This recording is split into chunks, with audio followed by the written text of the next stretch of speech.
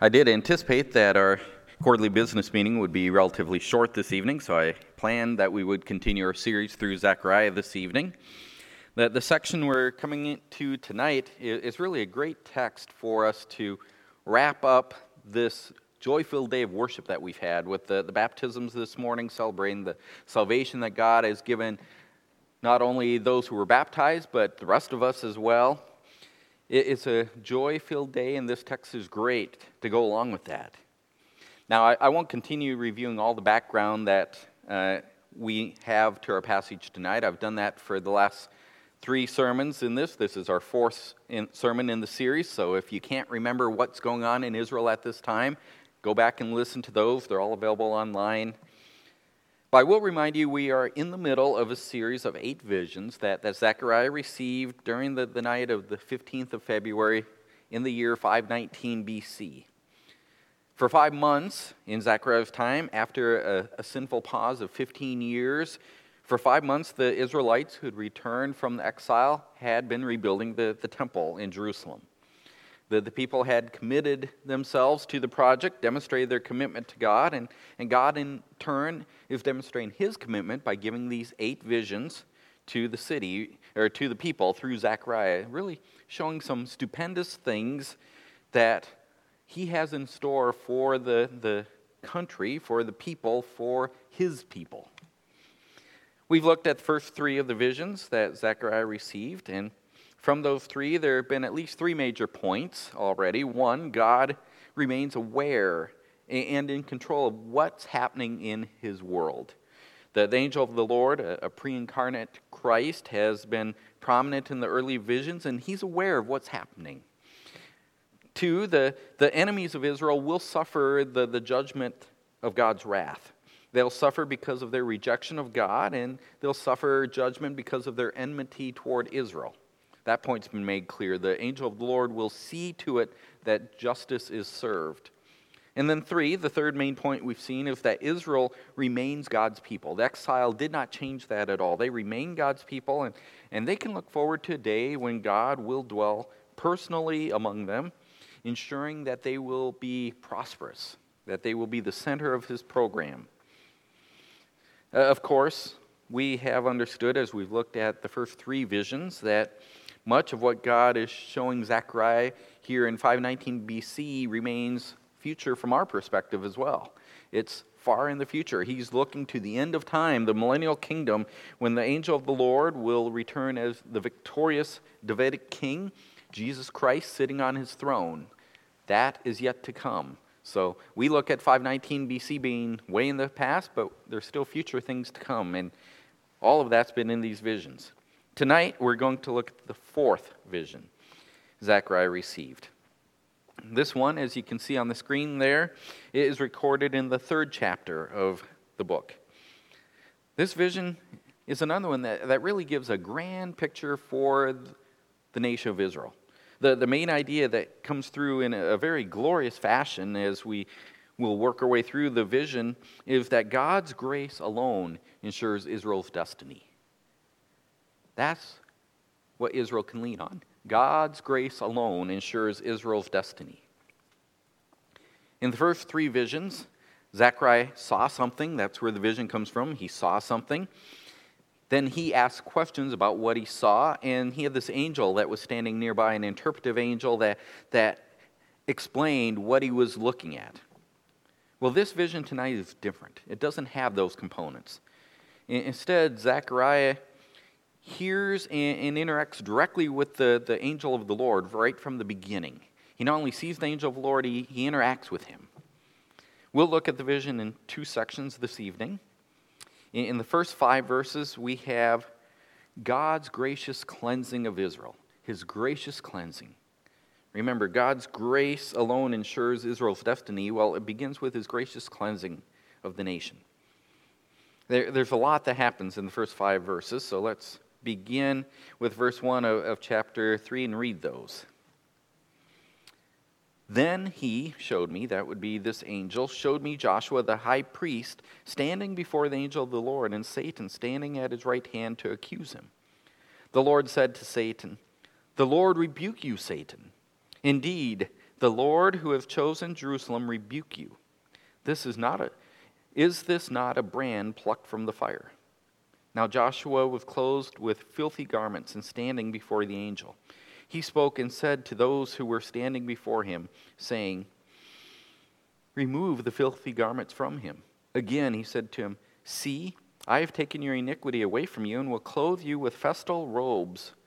Then I said, Let them put a clean turban on his head. So they put a clean turban on his head and clothed him with garments, while the angel of the Lord was standing by. So the vision begins as Zechariah sees Joshua. Now, this is not the Joshua of the book of Joshua. This is Joshua, the high priest at the time of Zechariah. He came back with the exiles along with Zerubbabel to serve in the position of high priest. So Zechariah sees Joshua standing before the angel of the Lord, the pre-incarnate Son of God, this pre-incarnate Christ. Joshua is standing there before him, and in that standing before the Lord, that depicts Joshua as being in his official priestly capacity. His role as priest was to stand before the Lord for the people, and so we see him standing before the Lord. Surprisingly, Zechariah also sees Satan, God's archenemy, the great accuser of God's people. In fact, you probably know the Hebrew word Satan just means adversary or accuser. But when you have the article in front of it in the original language, the Satan, it's the archenemy, it's the prominent one. That's being referred to as this person. Well, Zechariah sees Satan, and he notices Satan is standing at the right hand of the Lord. Well, that places Satan in the traditional place of someone who's about to bring a legal accusation in court. Satan is standing in his position as the accuser, ready to bring an accusation against Joshua. And Zechariah surmises that's why he's there. He's there for the purpose of accusing Joshua. So let's consider the grounds of the accusation. Satan's going to make an accusation. What are the grounds? What can he accuse Joshua of? Because before he speaks, we're told in verse 2 that the angel of the Lord, it's a little hard because we have the Lord used multiple times. The angel of the Lord says to Satan, the Lord rebuke you. So before Satan can utter an accusation of any kind, the Lord rebukes him, and for that reason, we don't hear Satan make an accusation, but we can certainly, from what we're told, gather what the grounds were that he was using to build his accusation on as he was looking at Joshua. Joshua the high priest is filthy. From what I read, the Hebrew word used in verse 3 to describe these garments that Joshua has, that's the strongest expression in Hebrew for vile, loathsome filth. Now, I'm not enough of a Hebrew scholar to know if there's any other Hebrew word, but this word definitely means filth. It means excrement. It means, just vile things. There's no doubt that Joshua was totally unfit to stand before the Lord. You may recall that the high priest underwent a very elaborate process to cleanse himself ceremonially so he could represent the people before the Lord. He had to bathe himself. He had to put on these clean garments. And then he had to deal ceremonially with the sins of the nation by offering sacrifices for himself, for the people. There was this long process to symbolize that only that which is pure could come before the Lord. And here is the high priest standing before the Lord in filth, vile, disgusting filth. We can surmise that Satan is prepared to accuse Joshua for that reason. The guilt of the nation is what's being symbolized here, has contaminated their priest. He is so contaminated by the sin that is represented as filth, this covering him, and Satan's ready to say, this nation cannot stand before you, God. But the Lord would not allow Satan to enter that accusation. Instead, the Lord silences Satan with a pronouncement that he, God, is the one who chose Jerusalem. And he had chosen Joshua. He had plucked Joshua as a brand from the fire to represent the people because God had chosen this people as his own. The Lord has chosen Jerusalem. It's his choice. Satan has nothing to say. Think about that for a moment. It's not that Satan's accusation was invalid. It's that it's irrelevant. The nation was sinful. The nation's sins had contaminated Joshua. But God had chosen the nation to be his. He did not choose them because they were a pure, sinless people. He chose them because he chose them. The same could be said for you and I. Satan has the very same grounds upon which he could accuse any of us. We are stained by sin. We are undeserving of the privilege of standing before a holy God. We are filthy. The question is, does God let Satan utter that accusation against us? God did not allow Satan to bring an accusation against Joshua. Instead, in verses 4 and 5, once we see here the ground of the accusation, what we have is what I'm calling the gracious intervention. The gracious intervention. Since the Lord had chosen Joshua, the Lord intervenes. He issues an order for these filthy garments to be taken from Joshua, and for Joshua to be given festal robes. Now, you may not be familiar with the term festal. I'm trying to think if I've ever used it in a sentence, and I couldn't come up with a time where I had, but it simply means that which is appropriate for celebration, that which is for a festival. So, nice robes. Something that's in complete contrast to the filthy garments. The filthy garments represented the sinfulness of the people, but the Lord states that he's taken away their sin. Your iniquity, he took it away. Remove the filthy garments. See, I've taken your iniquity away from you. That's how we know the filth represents the sin. And the Lord said, I took it away. For that reason, festal robes are appropriate because they symbolize the purity that the Lord has given Joshua by removing not only Joshua's sins, but the sins of the people. Because Joshua's high priest represents them. Zechariah sees this and he can't contain himself. He blurts out, let them put a clean turban on his head.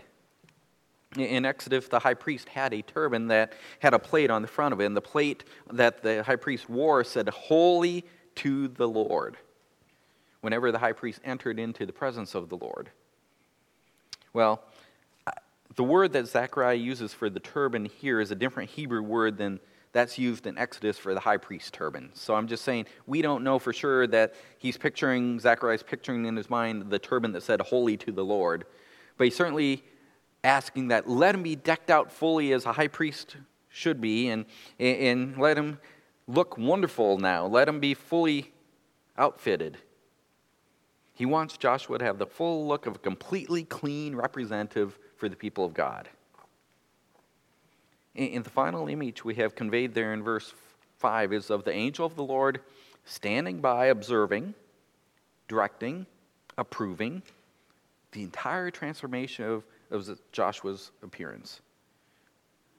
Look at that final phrase, while the angel of the Lord was standing by. The angel of the Lord's in charge. Remember, all these people are doing his bidding. He's the one that said, remove the filthy garments, give them clean clothes. And now he's standing by, watching, making sure it's all done appropriately. After all, he's the one who had chosen to take away the people's iniquity.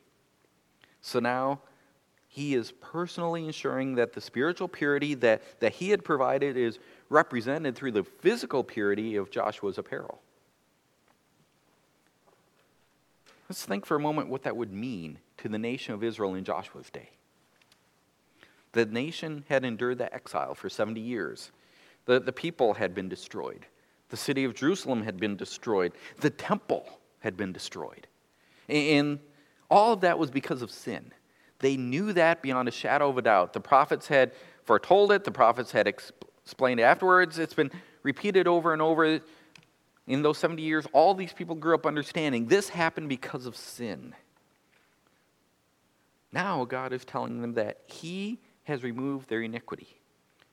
Their high priest has been cleansed by the Lord. Their high priest will be able to lead them in worship when the temple is rebuilt. Not only can the high priest go through the ceremonies when they have a temple. He can go through the ceremonies with the assurance that God will accept their worship. That's the message for the people. God is welcoming them back. Their sin has been removed. For us, this is a great picture of God's grace.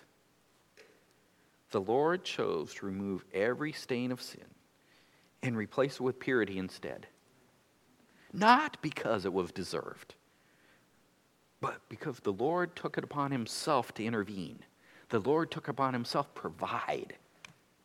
He did it for Joshua. He did it for Israel. He did it for us. God's gracious cleansing. His gracious cleansing of Israel. That's what we see in the first 5 verses here. A beautiful picture of God at work. God's grace alone ensures Israel's destiny. In the last 5 verses of the chapter, this gracious cleansing is followed now by a permanent cleansing for Israel. God's permanent cleansing.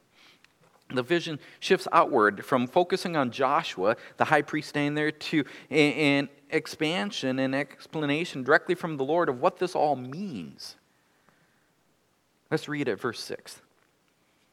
And the angel of the Lord admonished Joshua, saying, Thus says the Lord of hosts, if you will walk in my ways, and if you will perform my service, then you will also govern my house, and also have charge of my courts, and I will grant you free access among those who are standing here. Now listen, Joshua the high priest, you and your friends, you who are sitting in front of you, indeed, they are men who are a symbol. For behold, I am going to bring my servant the branch. For behold, the stone that I have set before Joshua, on one stone are 7 eyes. Behold, I will engrave an inscription on it, declares the Lord of hosts. I will remove the iniquity of that land in one day. In that day, declares the Lord of hosts, every one of you will invite his neighbor to sit under his vine and under his fig tree. In verse 6, we have the word admonished. The angel of the Lord admonished Joshua. Well, that word simply means that the Lord gave a charge to Joshua, an exhortation. So let's consider the element of what the angel said first to Joshua. Joshua's exhortation here in verses 6 and 7. If we look carefully at the charge that Joshua was given here in verse 7, it contains 2 conditions and 3 results that come if those conditions are met. It's that kind of a proposition. If you do this and this, then this, and this will happen. 2 conditions, 3 results. Condition 1, if you walk in my ways. The idea of walking in God's way, that's common in the Old Testament. It's a very familiar phraseology. For example, in 1 Kings 3:14, God charged Solomon, if you walk in my ways, keeping my statutes and commandments, as your father David walked, then I will prolong your days. Psalm 119:1, how blessed are those whose way is blameless, who walk in the law of the Lord. Psalm 128:1, how blessed is everyone who fears the Lord, who walks in his way. And we could just keep expanding that list further and further. It's a very common expression in the Old Testament, to walk in my ways. The point of the expression is one of personal and practical righteousness. God expects that his people will do what he has told them to do, and they will avoid doing what he has told them not to do. Personal, practical. Individually, do what God has said to do. And God expects that they will be done faithfully. Not just once, not just twice, but ongoing, faithfully. Well, many generations of priests prior to the exile failed to execute their duties as priests. They were not faithful. They were not personal in their practical holiness. They failed completely. Frequently, they even led the people to worship idols and false gods. Well, Joshua is to do his duty to lead in the worship of God properly. He is to lead the people as high priest. That's condition 1. If you perform my service. That simply means God expects Joshua to perform those priestly duties. Not only to keep himself pure, but to do what God has called him to do them faithfully. To do what was not done by those previous generations.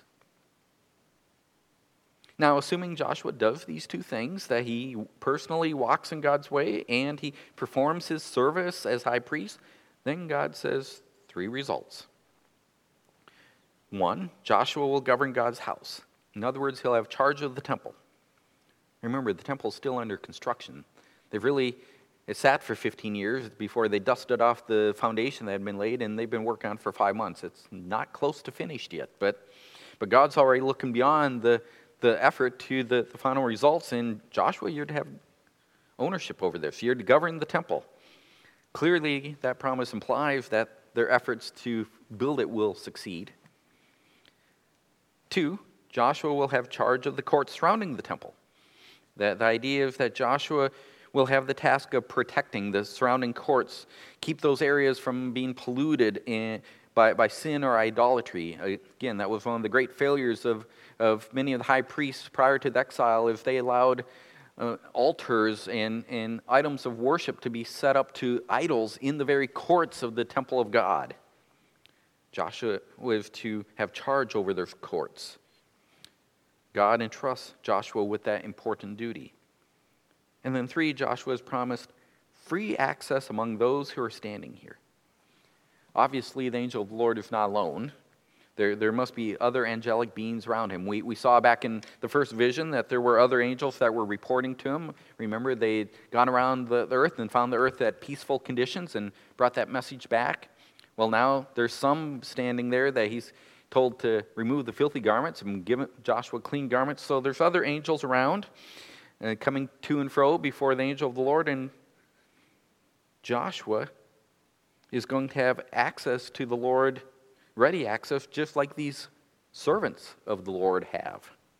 Joshua, too, will be able to enter his presence. He'll be able to perform his priestly functions because the Lord will allow him to come into his presence. I don't know if we can really comprehend how awesome this last privilege is. The freedom to enter the presence of a holy God and offer him worship. We do this every week. Every week, every Sunday we gather and we spiritually enter his presence. Yet the only reason we're allowed to do that is because he has cleansed us from iniquity. The righteousness of Christ alone enables us to stand before him, to be accepted and welcomed. I fear that often we just go through the motions of worship and we don't stop to contemplate the magnitude of what we are doing, the privilege that we're exercising, the grace that we're enjoying. We come into God's presence. The Lord grants us free access to stand among those surrounding him so that we can offer our worship. Joshua was given that promise, and it's a glorious promise for the high priest that will stand for the people once more. But we are all high priests according to the New Testament.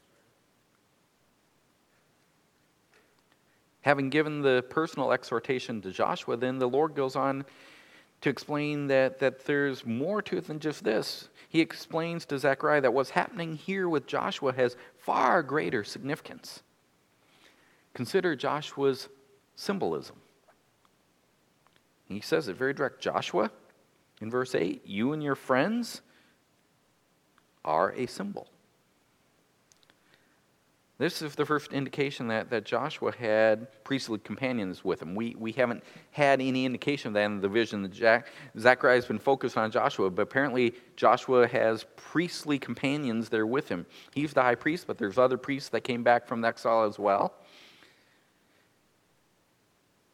It's also the first indication that this vision, like the earlier one, is dealing with things that go far beyond the Israel of Zechariah's day. It's looking far into the future. Joshua is serving as a symbol of things yet to come. Joshua and the others are experiencing this gracious cleansing from the Lord, but that cleansing is linked to the coming of one who will be the sin remover himself. It's linked to the Messiah who's been promised. 3 messianic titles are used in verses 8 and 9. My servant, the branch, and the stone. All three of these are messianic titles. The first two, my servant and the branch, those are very well-known titles in the Old Testament for the Messiah. The stone is less common than the first two, but it may have been linked to the familiar image of the cornerstone. Isaiah 28 talks about the cornerstone that will come, so that may have been the linkage that Zechariah would have. After all, Joshua and the others were building the temple off a cornerstone. You know, they're early in the construction. The foundation's been laid. The foundation begins with cornerstone. That stone is prominent in their effort. So maybe there's the link to Isaiah 28's cornerstone that is truly understood as the Messiah, even as early as Zechariah would have. Well, anyway, this stone, along with the branch, the Messiah, this stone, we're told, has 7 eyes. That's a common symbol for omniscience in the Bible. And we saw that when we went through Ezekiel together, for example. And so when you put this together, the stone, the branch, the Messiah, the 7 eyes, the connections are all clear that this is pointing to the messianic expectation Israel has. The angel of the Lord is pointing to the promised Messiah of Israel, and he's connecting Joshua symbolically to that day when the Messiah will come. He even uses that code word, that day, which frequently in prophecy points all the way down the road of history to the time the Messiah will come.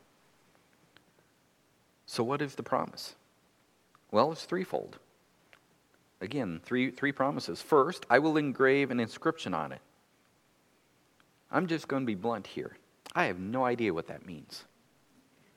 The commentators are filled with speculation, so you can find all kinds of people that claim to know more, but as I read, I'm like, yeah, you're just pulling things out.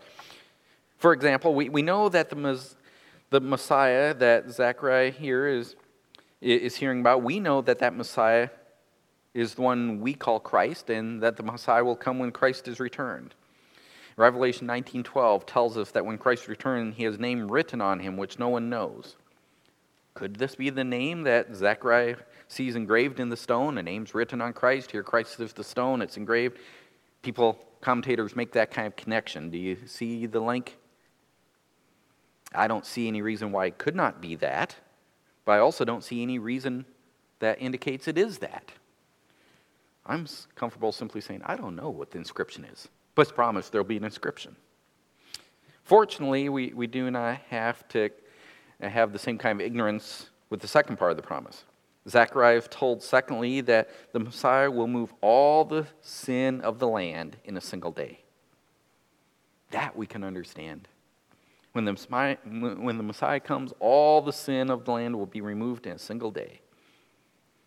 In fact, if you think about it, it's easy to see how this vision we have of Joshua symbolizes that event. The removal of his filthy garments and the replacement with pure ones, that points to this future day when the Messiah, who is the ultimate high priest, will do all of that in one day. Now, I do want to caution us to use precision when we think about this aspect of the promise.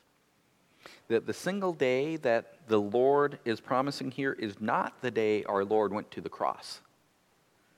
On that day, we could say he did the advance work for this future day that's being promised. He provided the grounds for the removal of sin, but Christ did not remove Israel's iniquity on that day. All we have to do is watch daily news to see this is the case. That the promised land of Israel is filled with sin. There's sinful nations encroaching upon it. There's atrocities being committed in that land against Israel, and Israel is never fully without sin in any of its responses these days. In fact, we need to be clear. The nation that we call Israel is not the future promised nation of Israel in the Scripture. They're part of the ethnic group that form that nation, but the future promised nation of Israel is all of ethnic Israel collected together. So the nation that we currently call Israel, that's a portion of Israel, but the bulk of Israelites, the bulk of Jews, if you will, they're scattered throughout the world still. The nation of Israel in the Bible is still in the dispersia. It's still scattered. But the Messiah will come, and that scattered group will coalesce, and he will govern them. when he returns, he will form that final nation. That is the day that this promise is referring to. The day when Christ returns. On that day, he will remove the iniquity from the land and allow things to go on. And I've lost my last sheet of notes, so excuse me a sec. I bet they're down here. To be continued. I hope soon. They were left laying on my folder. The good news is that means I'm on the last page of my notes.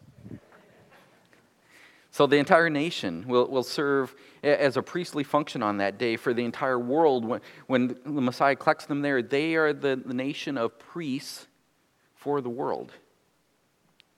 Third, we also need to recognize when that day comes, the third promise here is that nation under the Messiah will experience peace and prosperity. That's the vision of the final verse there, that each person sitting under his vine and fig tree, that symbolizes in the Old Testament prosperity. Until that day comes, Joshua serves as a symbol. He's a representative of Israel. He's a representative of Israel as a priestly people, a cleansed people, a reinstated people. But he's pointing to a time that Israel will experience a final, permanent cleansing. The vision here of him, the high priest, Joshua, cleansed by the angel of the Lord, that serves as a symbol of this glorious future for the nation. A future given by grace. God's grace alone ensures Israel's destiny. God's permanent cleansing here of Israel is presented in this final half of our chapter. His grace. God's grace alone. That ensures Israel's destiny. We've seen the promise here of God's gracious cleansing of Israel as well as God's permanent cleansing. What a glorious truth for the nation. As they were struggling through their reconstruction process, wondering about their position before God, they're given this vision of God's gracious embracement of them with the assurance that His grace alone ensures their destiny. For us, that vision really should remind us of His grace for us as well. This should be an exciting, beautiful, wonderful picture. Like Israel, it is God's grace alone that ensures our destiny. There is nothing that we could do to give ourselves a positive destiny. We cannot save ourselves. Our sin covered us in filthy garments. We were clothed in the most vile of filth, unfit to stand anywhere close to the presence of God. But God, that marvelous, unfathomable intervention of God, but God moved. He intervened. He intervened in grace. He cleansed us through the simple faith and the work of Jesus Christ, and now He promises that there will come a day that all iniquity will be fully removed and we will stand completely, permanently cleansed. His grace, all of it. And that alone ensures our destiny. So let's rejoice over that fact as we recognize that God here promises that His grace alone ensures Israel's destiny. Let's rejoice that we're right there as well, insured by God's grace. Let's pray. Father, what a joy it has been to work through this passage this evening, to see this beautiful, glorious picture of grace, and to rejoice knowing that we, too, are recipients of your amazing grace. You intervened for us. You chose us, not because of anything that we had to offer, not because we were anything other than mired in filth. And yet you chose us and cleansed us so that we can now enter your presence and worship you. What a joy it is to do that in the name of our Savior, the one who cleansed us with His blood, in whose name we also address you now in prayer, our Lord and Savior, Jesus Christ. Amen.